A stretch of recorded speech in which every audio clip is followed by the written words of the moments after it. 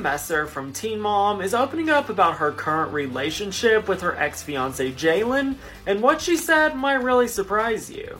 Leah and Jalen started dating back in 2021 and took a major step in their relationship when they announced that they had bought a house together in April of 2022.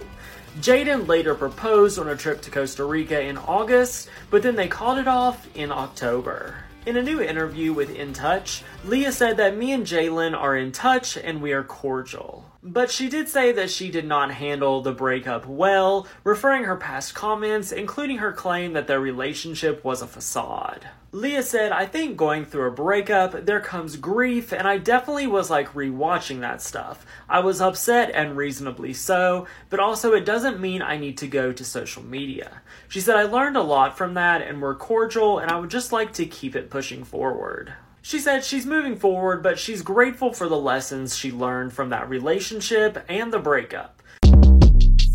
Short Cast Club